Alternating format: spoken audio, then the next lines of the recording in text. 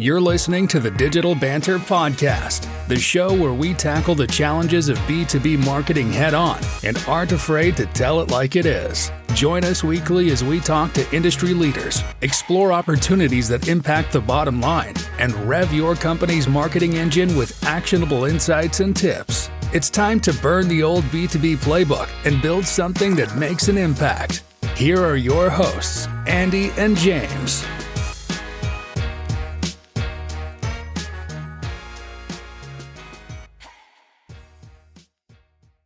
What's up, everybody? Welcome back to Digital Banter. Happy 2024 to everyone out there. First episode of the new year, and we're kicking off with a bang by having Anthony Pierri on. Anthony, welcome to the show. Thanks for having me. Super excited to be here. So you are the co-founder at Fletch PMM, which focuses on product marketing for early stage startups among other verticals and businesses, right? Correct. All right. So when we talk about positioning and things like that, I would love to get a little bit of the backstory around why you co-founded Fletch PMM.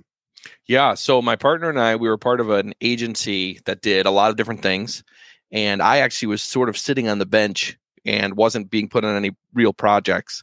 So our founder had been talking to us about, well, what if we tried to do something else that was a little bit more repeatable, because we had been doing custom services for lots of different people for lots of different reasons. So like, what if we could find something that was repeatable? And I was just sort of sitting on the bench. So I started posting on LinkedIn and started getting some traction. And we had a hypothesis that maybe we could do something around positioning for startups. And that was about as specific as we got, which is really broad in the grand scheme of things. What does that mean? What is a startup, right? Like two people in a garage? Or are we talking a company that's about to IPO with, 5,000 or 500 employees? So we started posting on LinkedIn, and we're trying to figure out like what's a way to get people interacting. And we started doing these teardowns of people's homepages. So we would basically say, can we reverse engineer the positioning from what you've written on your website? And what we discovered is the answer in most cases is no, because website pages are extremely vague, broad, they're ambiguous, they're very aspirational, vision oriented, and most of the time they don't really give you anything to anchor on. We think about positioning as giving people a reference point of like comparing, well, we're kind of like that, but we're a little different. You're positioning it in relation to other things that exist. And most of the products didn't really give you any anchor points at all. So we would post these teardowns, and then people started requesting the teardowns. Can you do this for me? So we started charging like a very modest amount of money. It was a couple $100 for each one of these audits. And we'd give them, in a big Figma file. We'd have all these broken down pieces. Here's what we think is confusing. And we started developing the system of how to categorize the language. So we would say, and it's very similar to like when people use the Mad Libs, we're for this target segment and stuff. But even there, we start getting tripped up because we're like, is this a feature or is this a benefit? And we start asking, like looking around, how do other people categorize these things? And there really was no standard. For some people, features were benefits and benefits were features, and everything was interchangeable. And so if these words don't mean anything, then this whole system breaks down. So we spent a ton of time, like hundreds of hours, trying to just get definitions that were mutually exclusive, that didn't break, that we could throw anything at it. And in the process of doing that, we realized there was this missing element in between feature and benefit of what we call a capability, which is like a feature is the part of the product that I'm looking at, like notifications are a feature. Chat is a feature. The capability is, what do I do with the feature, right? Send messages to my coworkers is a capability. And then the benefit is like the outcome of using that capability. It's like, what's the state change that's, you'll never with notifications, right? If the capability is get alerted when someone messages you, the benefit might be you'll never miss another message again, something like that. So we start building this system that's very rudimentary and, kind of like held together with duct tape and whatever. But we keep doing it. We keep doing more of these audits, and we keep trying to make the system better. And we're spending a lot of time. And then eventually started people asking, could you actually just help us fix the website, like fix the homepage? And so then we keep following where we feel like the market is telling us, and we start doing rewrites of homepages. And we're coming at it from the product marketing angle, not from the copywriting angle, not from the conversion rate optimization angle. And so over time, we start getting clients from big companies, small companies, and we're trying to understand like where is there a good fit of our skill set and where's the pain the biggest. And so we find our way into earlier stage companies, not like really early stage, but seed funded, maybe Series A at the larger end, because that really is when everything starts to break. You can kind of get through with a wonky website up to that point, but a lot of times that's when you raise a significant chunk of money, and then you start pulling in all this, we would call it messaging debt, where people are like trying to target more target segments. They have more parts of the product that they've built, so they've accumulated all this messaging bloat, and then they no longer have an easy, succinct way to explain it. The story at the beginning might have been really clear, but by the time they get there, it is no longer clear. And so we realize there's this giant problem, and all the other positioning experts out there, the April Dunfords of the world, they mostly work with post-product market fit companies. So they're like, I don't want to touch a pre-product market fit company to help them position because they don't even know. But it's like they need to position even in the early stage. It's just going to be more of a positioning hypothesis than a fully fleshed out, backed by data. We've looked through, 1,000 gong sales calls, and here's where we landed at this empirical, that's not the world we're living in with early stage. They're more taking a stab in the dark, kind of how we did. We think it's going to be positioning help for startups. That was our hypothesis. And so we kind of kept focusing, and we ended up in this really specific place where we have this productized service where we do the same process with everyone. And it's primarily helping early stage companies figure out their positioning, the key value propositions, and then taking all that strategic input, getting it into a homepage that really kind of aligns everybody internally around this really is what we're offering. This is the hypothesis of the world, and then getting that out into the world. And so we were still part of the agency in the early days of that. And eventually it was just too confusing. Like people would come looking for us on their website, and they're talking about software development and design. And also they're like, wait, I thought you guys were like positioning. This doesn't look like anything like that. And then we made a website, and then people looking for the agency would come to us like, wait, where's all the stuff about software development? And, I thought you guys, and so eventually we were like, it probably just makes sense for us to split, but we're on good terms with them. We're in active projects. We do some projects with them on like bigger stuff. But the bulk of the company really is just doing the same process that has now been iterated on like over 100 times. Like we've worked with, I think, close to 125, maybe 130 different startups, just me and my partner. So we're iterating. We treat the framework and the process like it's a product. We're launching updates. If we work with a company in the morning, we got a session with a different company in the afternoon. What didn't work? Why did that break? And we'll make adjustments. So everything all the updates we post on LinkedIn, the frameworks and stuff becomes the fuel, the content, flywheel to keep getting more clients and making the framework better. And we give it all away pretty much for free. Trying to build that trust ahead of time. So that's probably a longer answer than you were looking for, but that's kind of the. No, that's good, because I think it seeds kind of where I would love to understand, like process wise, right? So there's the marketing side of things from the homepage perspective, like you were just talking about, Anthony, but like where we typically see things not fall apart, but like challenges and barriers become an obstacle is like the dissemination of that information and that positioning into other areas of the business, right? Whether that's sales, whether that's customer success, any other departments that exist. And I think obviously early stage startups, there's a lot of differences there when you compare that to even, private equity firm that might be a little bit larger. But like when you look at your process, like how do you ensure that positioning and all of those insights disseminate throughout the rest of the organization, so that way the growth naturally happens, beyond the homepage and beyond kind of those initial learnings? Short answer, we don't. And that's kind of part of it. So we are aggressively honest about the service we are providing. And we think that there's a lot of BS, especially in consulting and agencies, where agencies say like, work with us, we're going to redesign your logo and your colors or whatever, and you're going to see a 20 to 30% conversion rate. When something like conversion rate is actually the result of hundreds of different factors that the agency is not going to touch.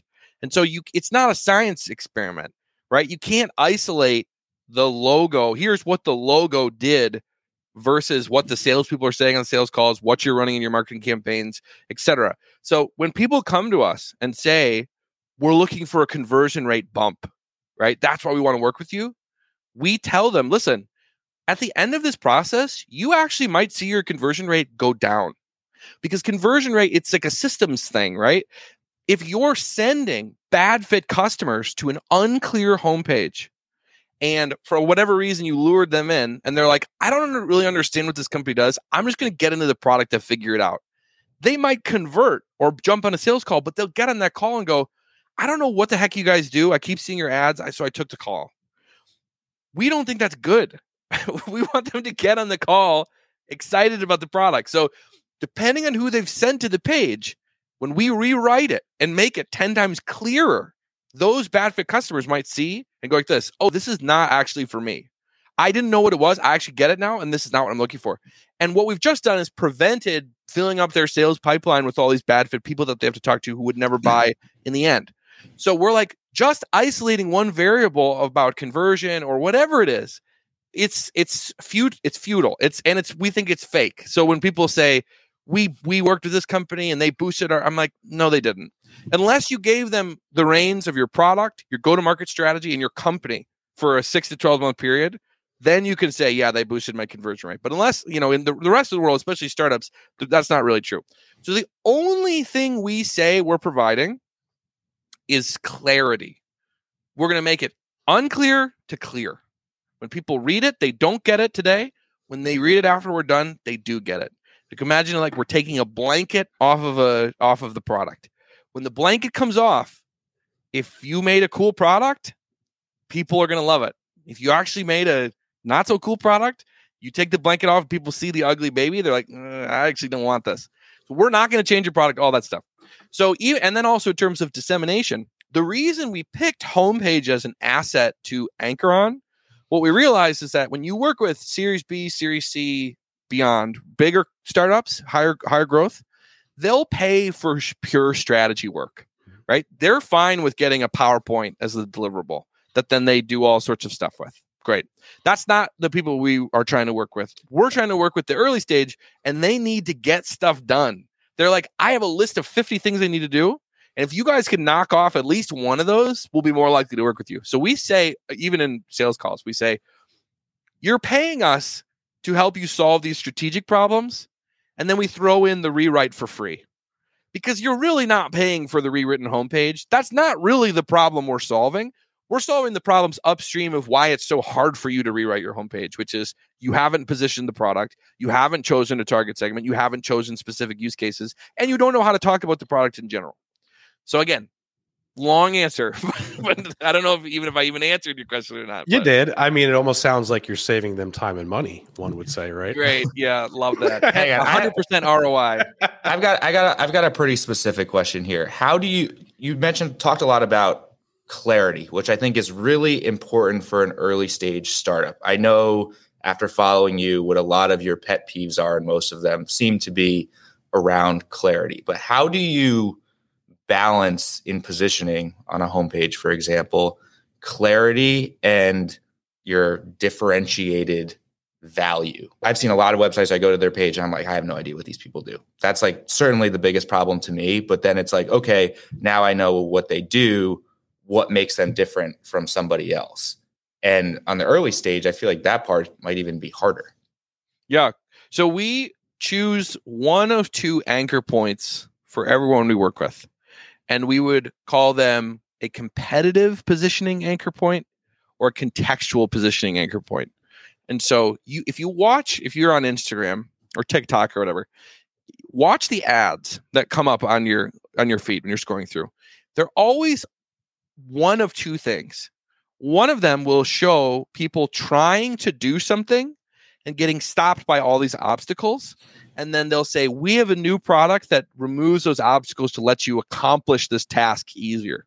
So we would call that contextual positioning. It's like someone gets a flat tire and they're trying to figure out what to do. And here's this new product that blows up the tire in 5 seconds, right? What do you do in the flat, right? There isn't really an alternative product in the contextual positioning that even comes into the picture, because you're in a more immature market, and people are more wondering not why you over alternatives. They're more arguing, when would I use you? So like if I say I have this air pump, you should buy it. People, when would I use that? Well, when you're on the side of the road and the tire pops, that's when you would use it. In that moment, you're not like, well, what's different of this air pump versus the, you know what I mean? It's the context that it's living in is the value proposition. That's the differentiated value, is when you're on the road and your tire breaks and you have nothing to do. Now you have a tool that can solve that. Versus a competitive positioning is where you say, I just saw one this morning. It shows a door opening and it says, does your rug bunch up when you open the door? And he shows the door opening and there's a floor rug and it bunches up because it's too big. And then it's like, we have these super flat rugs that go under any door, no matter how low. Competitive positioning is basically saying, here's why we're better than the alternatives, because they're selling a rug. Everyone knows what a rug is. Why would I buy this rug over that rug? Well, it's super, super thin. And if the door is really low, you need it to be really thin. So you should buy our rug. And competitive positioning doesn't always have to be directly against a product. It could also be against like a concept. Loom, great example. The screen recorder, we use it 10 times a day. They positioned against meetings. They said, don't have a meeting to update your team. Send a video instead. So it was like they had found a way to do this competitive positioning to show the differentiated value versus meetings. They weren't ever actually positioned against screen recorders, which is why so many people just got Loom, because it almost had jumped over like, well, why would I pick this screen recorder over the other one? Because none of the other screen recorders were even positioning in that way. They were all like, here's how you can record your screen and like different features and functionality. But Loom, by doing this competitive angle, was able to show this differentiated value against the alternatives, which was not actually another product in that instance. It was a concept. So it's usually going to be one of those two things. Do you have to answer the question, when would I use this? Or do you have to answer the question of why would I use this over the other options? And it's usually one of those two framings that shows you the real differentiation. So there's a good question in the chat, and I know you are a product person and specialize more in SaaS, but the question that I tell you I have, like I said, you made me read a 4-hour book, listen to a 4-hour. I was just going to say, don't say you read it. No, like you listened to it. Don't start. That's what smart people say. They say they read stuff even though they saw it on TikTok. Anyways, I listened to a 4-hour book the other day because of you around agency positioning and service-based business positioning. How do you think that this is different for a service-based business? Or I guess my question is, I want to get your opinion on positioning for a service-based business and if that is different than how you position for a product-based business. So you guys familiar with the guy, I'm blanking on his name. He runs the 20-minute VC podcast. So I have listened to it, but I don't remember his name. He's a big name guy. I can't think of his name right now, so it's clearly not that big in my mind. But he says almost identical of what we're saying, and he's talking to SaaS companies. The big pushback we get when we give this advice to SaaS companies is they're like, you're shrinking the venture scale of my company, right? Like I raised X amount of money and I'm supposed to deliver $1 billion outcome. And you're talking about focusing down to specific use cases, talking about the product, shrinking it. How am I going to ever get to $1 billion? And so the message is actually harder to convince them sometimes. And this 20-minute VC guy, again, I'm blanking on his name, he says the same thing. He's like, even venture scale companies, they still need to get their first 1,000 customers.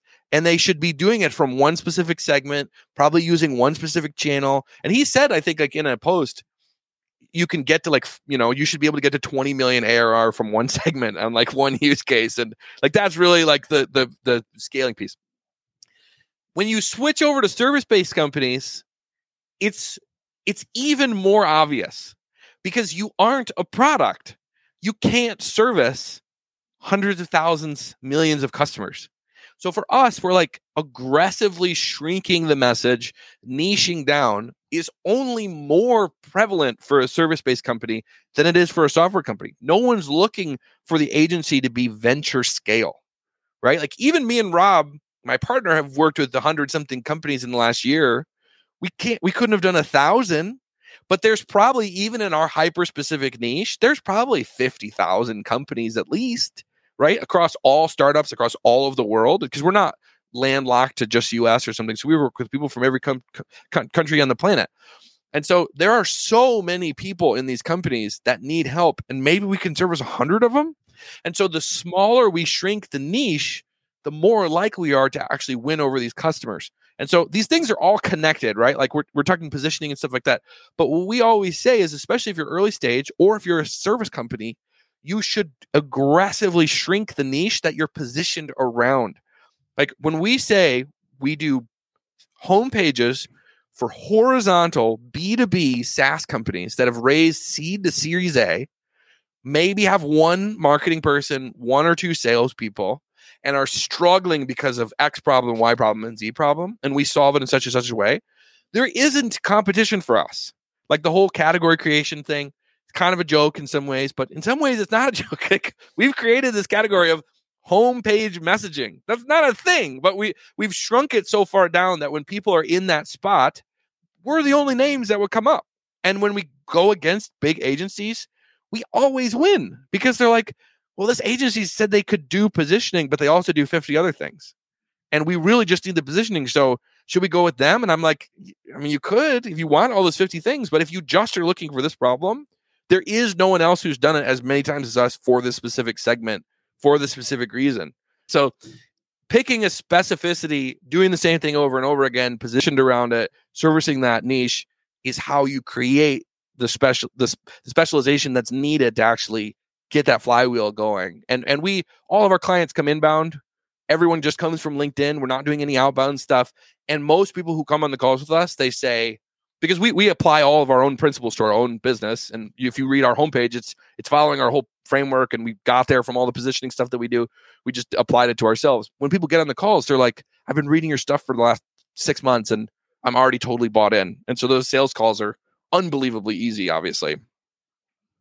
All right. So I'm going to do a little segue here. And then my end goal here, just so you know, is to get your rant on outcomes versus how you got there. So Andy and I, back in early days of this agency, used to ask this interview question. And it's kind of like one of those corny ones that you used to get from Google, similar to like why is a tennis ball fuzzy type thing. So we used to ask 5 questions on what you can do with a pencil besides write with it. And then step 2 was sell us the pencil. I'll tell you a little bit of the methodology there. The questions was just to kind of get creative juices flowing and honestly be an icebreaker. And then the sell the pencil thing was more around positioning, differentiation, outcomes, right? Because what I always looked for as the wrong answer to that question, I'll tell you what the wrong answer was right ahead of time, and then maybe you can see if you can spin it a different way, was the person who would describe to me the pencil. This thing is yellow. It has an eraser. It's metal. It says this on it. Like, okay, yeah, that's great. That's very cool. But like, why do I need it? What's the value for me? So I guess let's do the full thing. Give me 3 to 5 things you can do without a pencil. And then I want to hear how you would approach that using your methodology. Yeah. So things you could do with a pencil that don't include writing. Don't include writing. Regular number 2. Yep. Yep. You could use it as a drumstick that you can tap out a beat. You could use it as a measuring tool. If you wanted to show the rough length of something, it's 5 pencils long. You could check the level of something. You could balance it on does it look like it's balancing? Does it rolling? You could use it to launch rubber bands across the room with your pencil. What is that? Maybe a 4? You're at 4. You could also use it as a bookmark. For the record, this is probably how most startup founders think, that they have this thing and that they can use it for all of these different reasons besides the intended purpose. And that's how they come up with their valuations. Step 2. Now sell it. Yeah. So if I was going to sell a pencil and I was like, I really want to sell this, I would look for I would probably take one of those 2 positioning framings. And so for me, I would probably find like an enemy, like how Loom did with the meetings. And I think I would sell the pencil around, and this is just off the top of my head right now, I think I would try to sell it to people as a memory device, because when you take notes on the computer, it doesn't actually factor into your brain, versus taking notes with a pencil it actually helps you retain it better. So I might sell the pencil that way. I would attach it to a specific use case, and all my go-to-market content and thought leadership would be about why note-taking is broken and typing is terrible and no one can retain anything, and you actually really need a pencil. And then I would talk about things like, this pencil is very reliable. Like it actually will last the whole time of the video you're trying to take notes on and stuff like that. But I think I would try to hyper focus on a use case, figure out what's like the main alternative. I probably would do more of the competitive positioning, but it wouldn't be against another pencil. It would likely be against note-taking with another tool, like typing. Interesting. All right. So now I'm diving in. Yeah. No, it's good. Hey, have we ever heard that? No, we usually get, well, you break it apart, you use it for this, this, and this. There's obviously 2 or 3 ways to murder somebody usually involved. So always. I love that. I would probably say 90% of interviews, somebody said that they could stick somebody with it. I love that. All right. So now I want to hear your outcomes versus what's the problem with selling outcomes? So let's talk about an example where outcomes works. I want to maybe we're an agency. We sell outcomes. Love that. That's kind of like in the back of my head. And I maybe spin that into your examples. Yeah. Go. So where do outcomes work? Talking about outcomes. They work in environments where there's no question of what the product is. Everyone can look at it and they get it, and they never had to ask, what is it? So examples where it could work. Let's talk about like Liquid Death. Everyone loves the brand of Liquid Death. The whole thing about Liquid Death is like, I think their original story was around people who didn't drink alcohol, but still wanted to not look like a loser. Like when they're out at a concert, they want to have some sort of cool looking thing that's like a beer can, but they don't want to drink, and the stigmas around not drinking. You could fact check me on that, but I feel like I remember reading that somewhere. So for them, what are they selling? They're selling water. You drink water when you're thirsty. That's the dawn of time. We've known that. No one's wondering what is water. So they can talk about like this outcome of like looking cool at a party, not feeling like an idiot, right? All these outcome related things. For us, who mainly work with early stage SaaS startups, it is almost never apparent what the product is or does, because most people don't set out to say, I'm going to remake Google Calendar.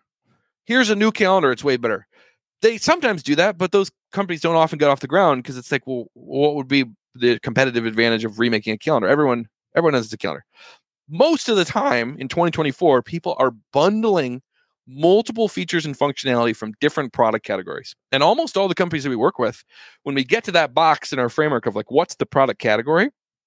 It's always pretty difficult to figure out because it doesn't really ever fit. So you're starting from a point of zero clarity of what the thing is, what it does, when I would use it, who would use it, how would they use it, why would they use it? So if I come at you and let's say I'm running an outbound email campaign for one of these companies, and I've been trained, sell outcomes, not, product features, not functionality. I want to talk about the outcomes. What would I put in that email? I would put the same content that ends up in the cold emails that fill up your entire inbox that you automatically send to spam. I would say, hey, are you looking to improve your business operations? You're looking to increase your revenue this quarter? You're trying to hit some goals? I would list all these outcomes and I would say, you should totally buy our product, or you should get on a sales call to hear more. And you look at that, and the first thing you say is, I don't believe any of this. If you even read it, if you do read it, you say, I don't know who you are. I don't know what you do. I don't know what this thing is. So I just at a pure basic level, I don't believe the outcome. Versus, let's say that person actually led with a use case. And let's say, for example, I get hit up when we were first using for our e-signature, our documents that we would send for contracts and stuff. We were using HelloSign or something. I can't remember which one it was. Our biggest gripe was that we create the contracts, we upload them in HelloSign, and then in HelloSign, when you need to adjust something, Well, first of all, to have all the little fields filled out when you send the contract, you have to drag these boxes all on the screen, right? So you drag them around, and then you go, we get back from our lawyer. Hey, you guys should update this thing in the contract. Okay. So we got to take the new one, re-add it, and then add all the little boxes. And we're doing this multiple times per week. I found out about this in a different way, but imagine that I got hit with a cold email from someone at PandaDoc, which is the company we now use and why we switched. And they said, you know how annoying it is to have to constantly re-upload the contracts and drag those little boxes? It's so annoying. PandaDoc, you can actually just make the contract in PandaDoc. So it has a document creator, which allows you to make edits whenever you want without having to reassign every single field every single time. Would you like to see a demo or hop on a call? In that moment, I'm like, I deal with that pain every single day.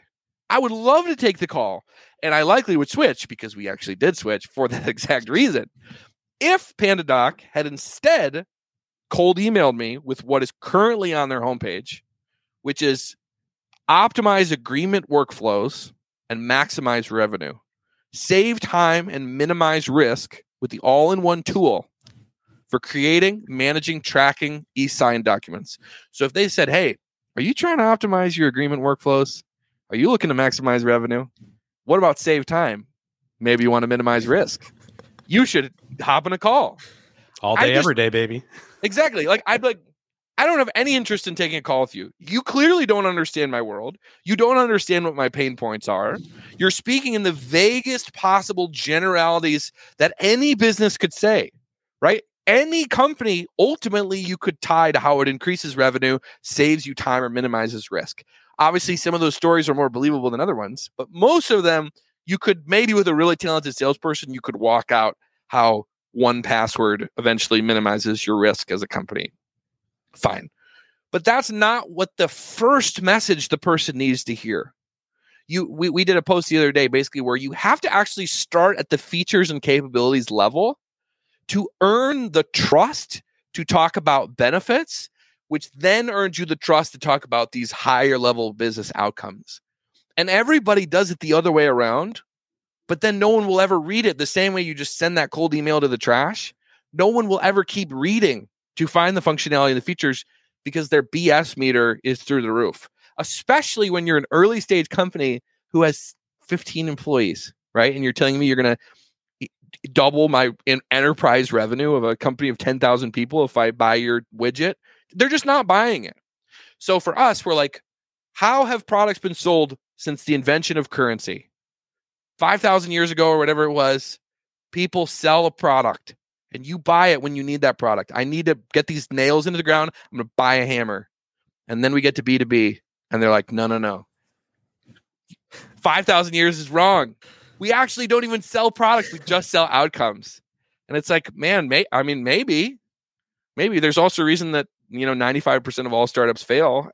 Maybe there's something around the way that we talk about those products that's making them fail or they can't actually get it off the ground.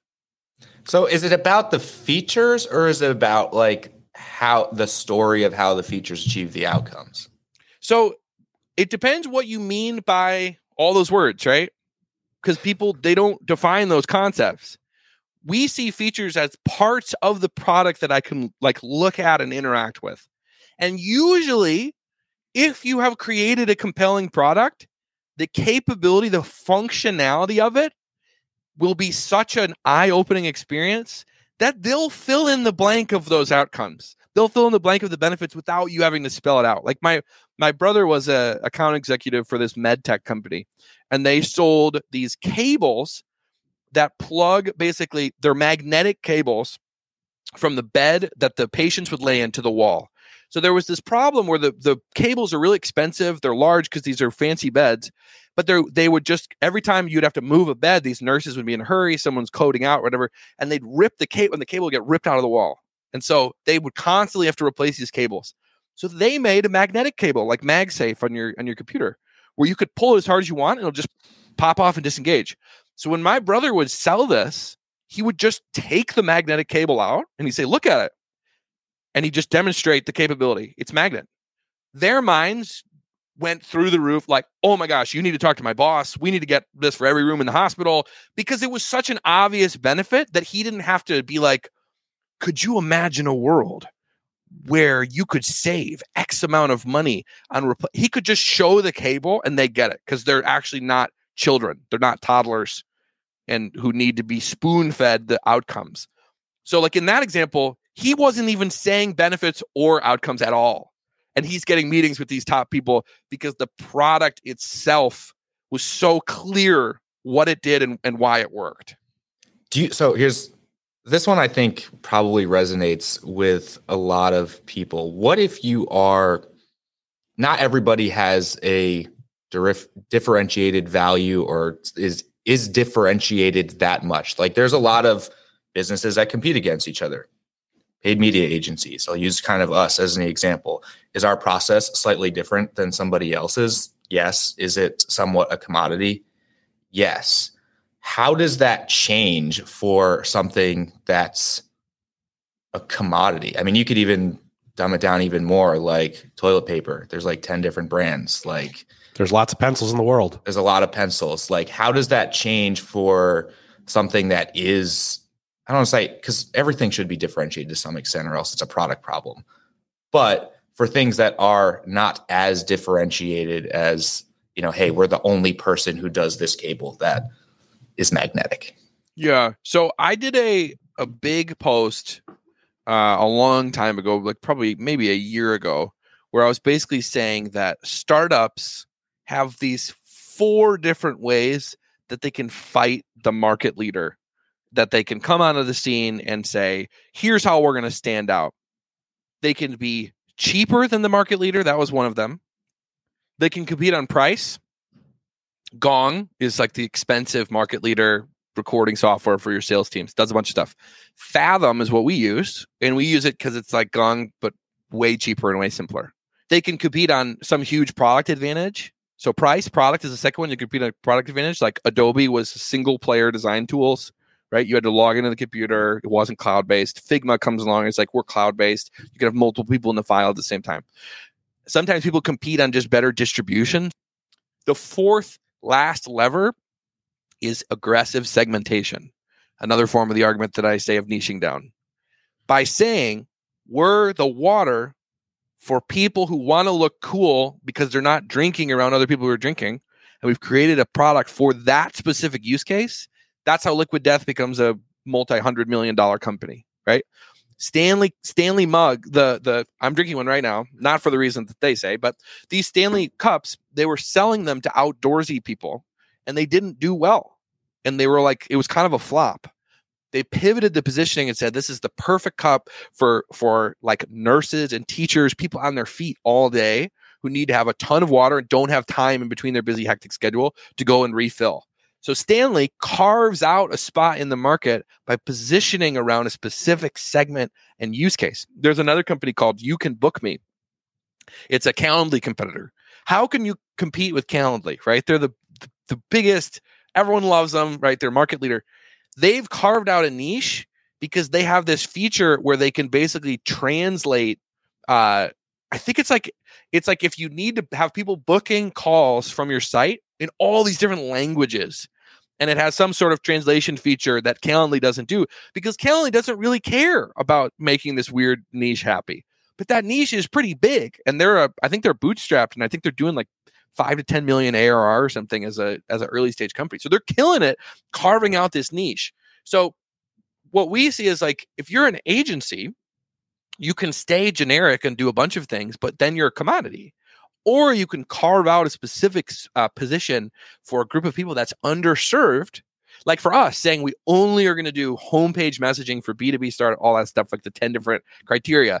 We've carved out a niche for ourselves and have now a very thriving and profitable high margin business that doesn't require us to be, dealing with all those same problems that we did in the custom agencies world. So we get positioning in place, we got the homepage up and running, etc. How often do we revisit it? Yeah, we revisit our homepage a couple times a year, but we revisit our positioning every day. You know what I mean? When you're early stage, you're kind of constantly adjusting And that's kind of the fun of it, but it's also kind of the stressful part about it. Like when you're a big company and you're like, we're going to do this big giant positioning effort, and this is going to guide us for the next 3. Like we're always kind of tweaking it a little and saying, is it a little more of this? Is it a little more of that? And it's a lot of like listening to the market, really trying to dial it in. And then when it's like it gets so far from where we were, then we're like, all right, we really have to update the homepage because now we're saying stuff that's fundamentally different than what we were saying before. We probably need to do an update. Yeah. How do you know when you hit that point then? Like, what are some of the triggering events that make you realize, like, yeah, we've moved past this positioning statement now? I think it's when you start seeing big discrepancies on the sales calls of like, wait, you're pitching me this thing, but I was on your homepage and it looks very different. Like, I thought you guys were doing, and we're like, wow, we don't really do that anymore. We changed. Like, we're actually doing this more now. And then they're like, oh. And so once you start seeing visible confusion from the people around you, that's usually time that it's like, we really need to probably update this.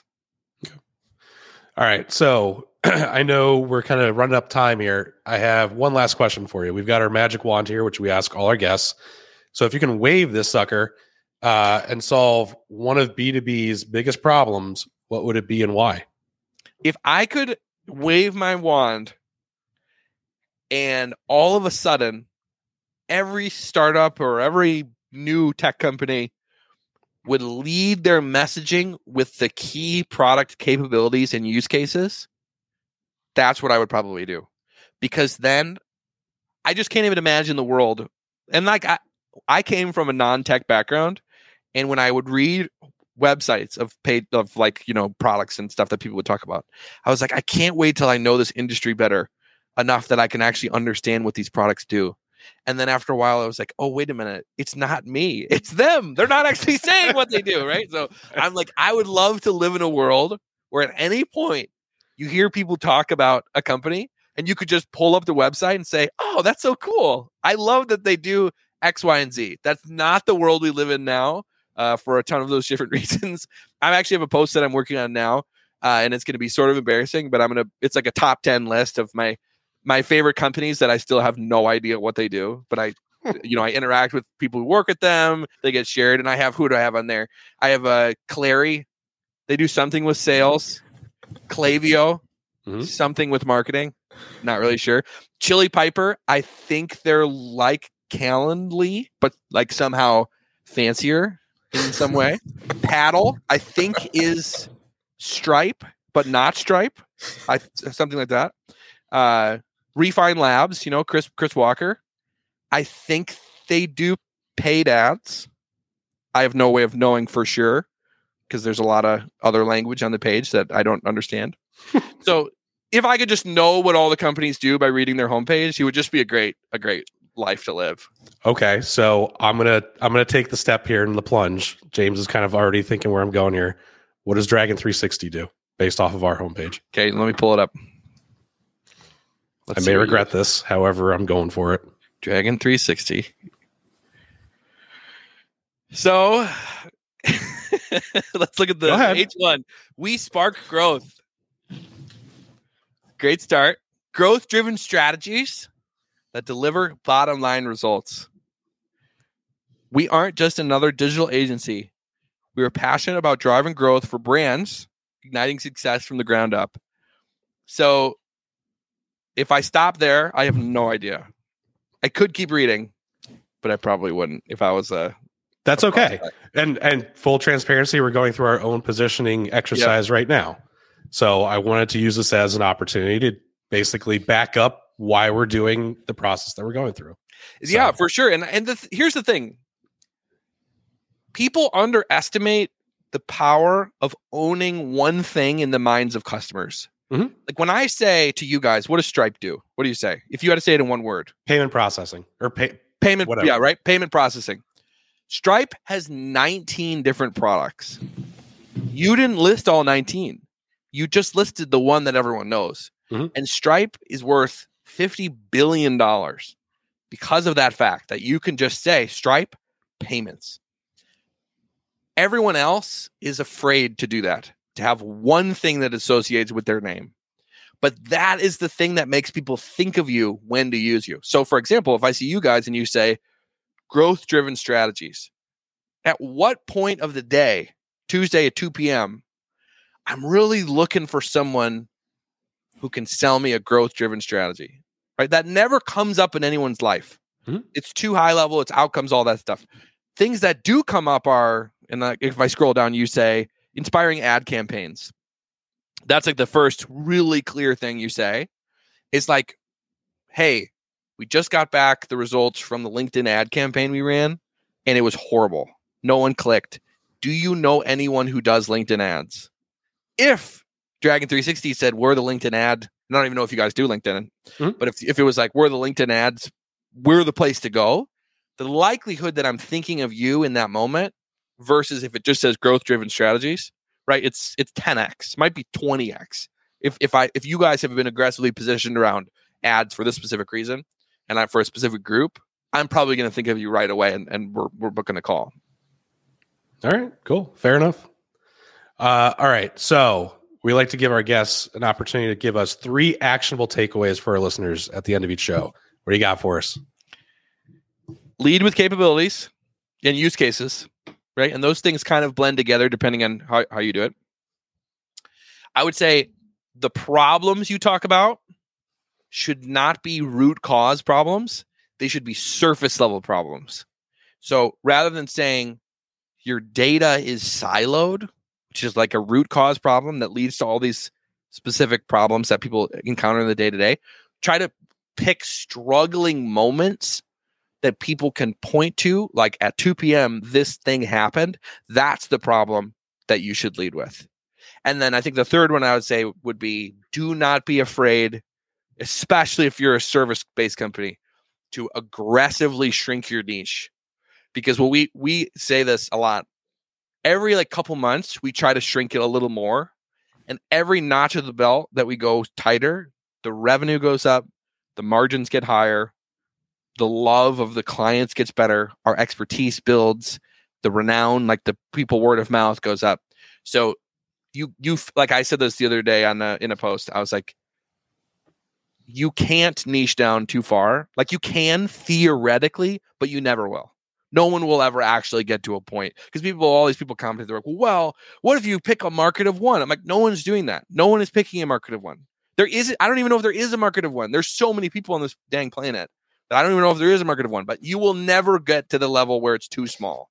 And every time you shrink it, all those good things will go up. And I think that's true of startups and SaaS too, but people are less likely to believe me. They're more likely to believe it in the service side.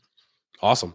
All right, Anthony, how can people learn more about Fletch PMM? How can they connect with you? What's the best methods for reaching out to you? Yeah, if you want to work with us directly on your company's homepage, there's a form on our website, and it's just fletchpmm.com. That would be the easiest way. Or connect with us, either me or my partner, Rob Kaminsky, on LinkedIn. Shoot us a DM. We usually connect with everyone, unless you're obviously trying to sell us something we're not interested in. But if you send us connect requests, we'll respond to you. Most likely we'll message you. I message people right when they add me, and I almost always get accused of being a bot, which I'm like, ooh, you added me. And then I sended you a nice message. You're like, is this an automated bot? So I might just start blocking people if they say that. But I will message you, and it'll be very quick because I'm on this dang platform all day. Awesome. All right, man. Thank you so much for joining us. Subscribe to Digital Banter. Check out Fletch PMM, and we'll catch you guys next time.